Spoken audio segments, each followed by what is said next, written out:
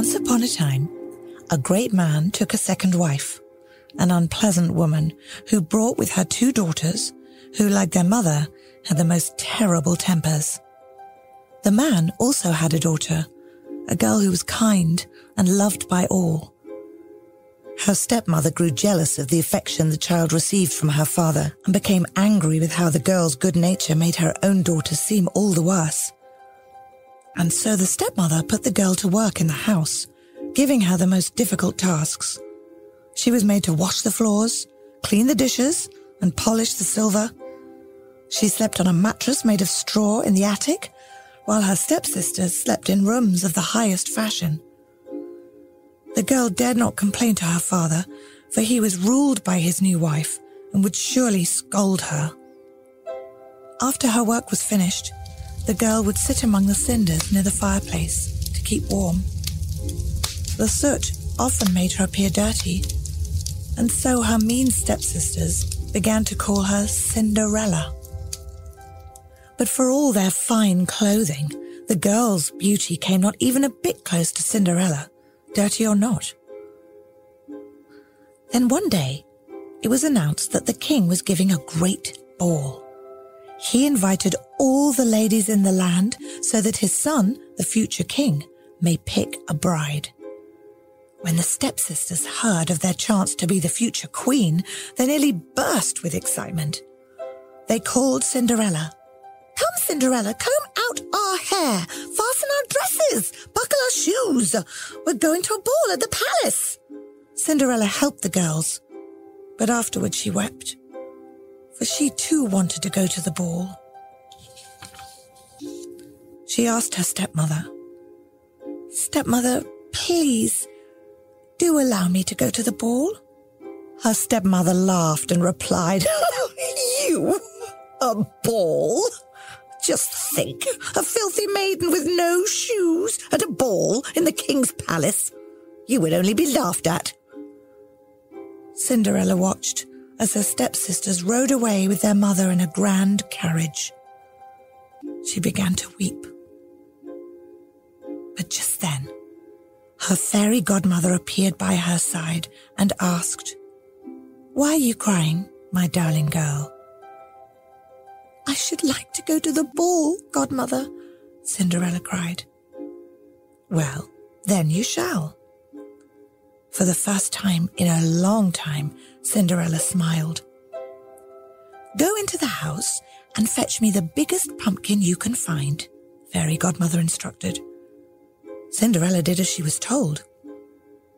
Fairy Godmother placed the pumpkin just outside the door, and with a flick of her wand, the pumpkin began to grow, and within an instant, it became the most beautiful coach. "Bring me the mousetrap, dear girl," Fairy Godmother asked. And the girl obeyed, placing the trap with 6 mice inside just beside the coach, as well as the rat trap, which contained 3 rats. "I thought perhaps they may be of use," said Cinderella. "And they shall," Fairy Godmother replied. "Go and find 2 lizards." Cinderella obeyed. Fairy Godmother opened the door and pointed her wand at each mouse as it came out, turning them all into the most beautiful dapple grey horses. Then she took out the largest of the rats and turned him into a coachman. Cinderella returned with 2 lizards, who almost instantly became footmen. "And now, child, you are ready." "But, Fairy Godmother, how am I to go in these clothes?" "Quite right, my dear."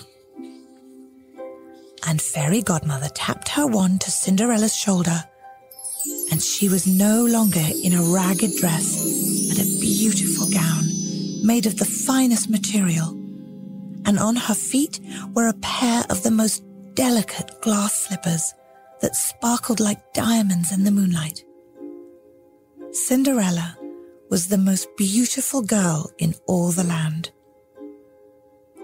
"Now, my dear, promise me you will not stay 1 second past midnight, for at midnight the spell will break and you will all go back to your true forms." I promise, Godmother." Cinderella was filled with excitement, and before she knew it, she was stepping out of the carriage and into the great hall of the palace.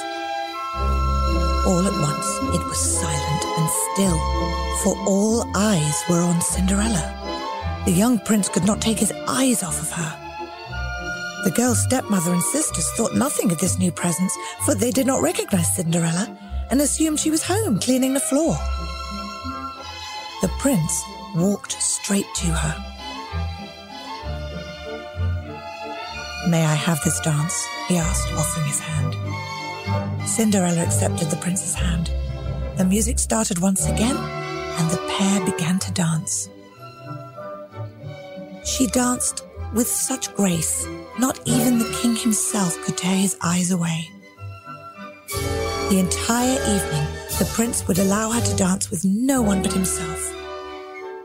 But Cinderella had forgotten the time, and suddenly, the first stroke of midnight began.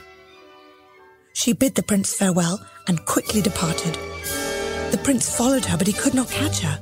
As she ran down the steps of the palace, one of Cinderella's glass slippers fell off of her foot. The prince picked it up with the most tender care. Cinderella was not even at the gate of the palace when midnight struck, and she was once again in her ragged clothes. The prince asked his men at the gate if they had seen which way the coach had gone, but they told him they had seen no one leave but a peasant girl in tattered clothing.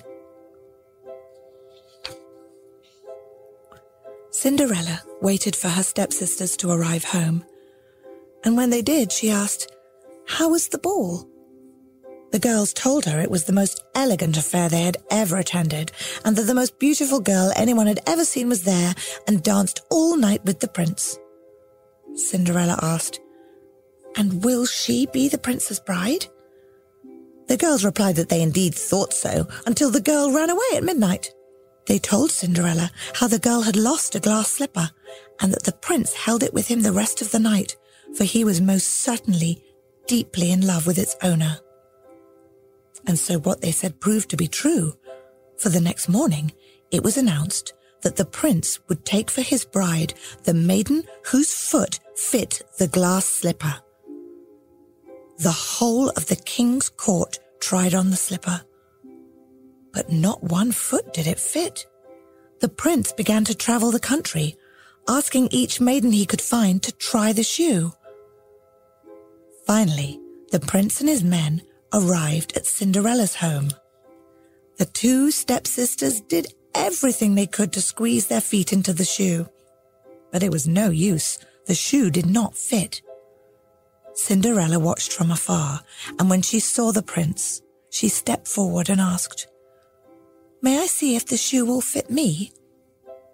Her stepsisters laughed. "You, Cinderella!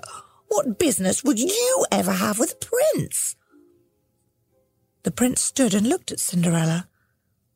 There was something about her, and so he knelt at her feet and presented the shoe.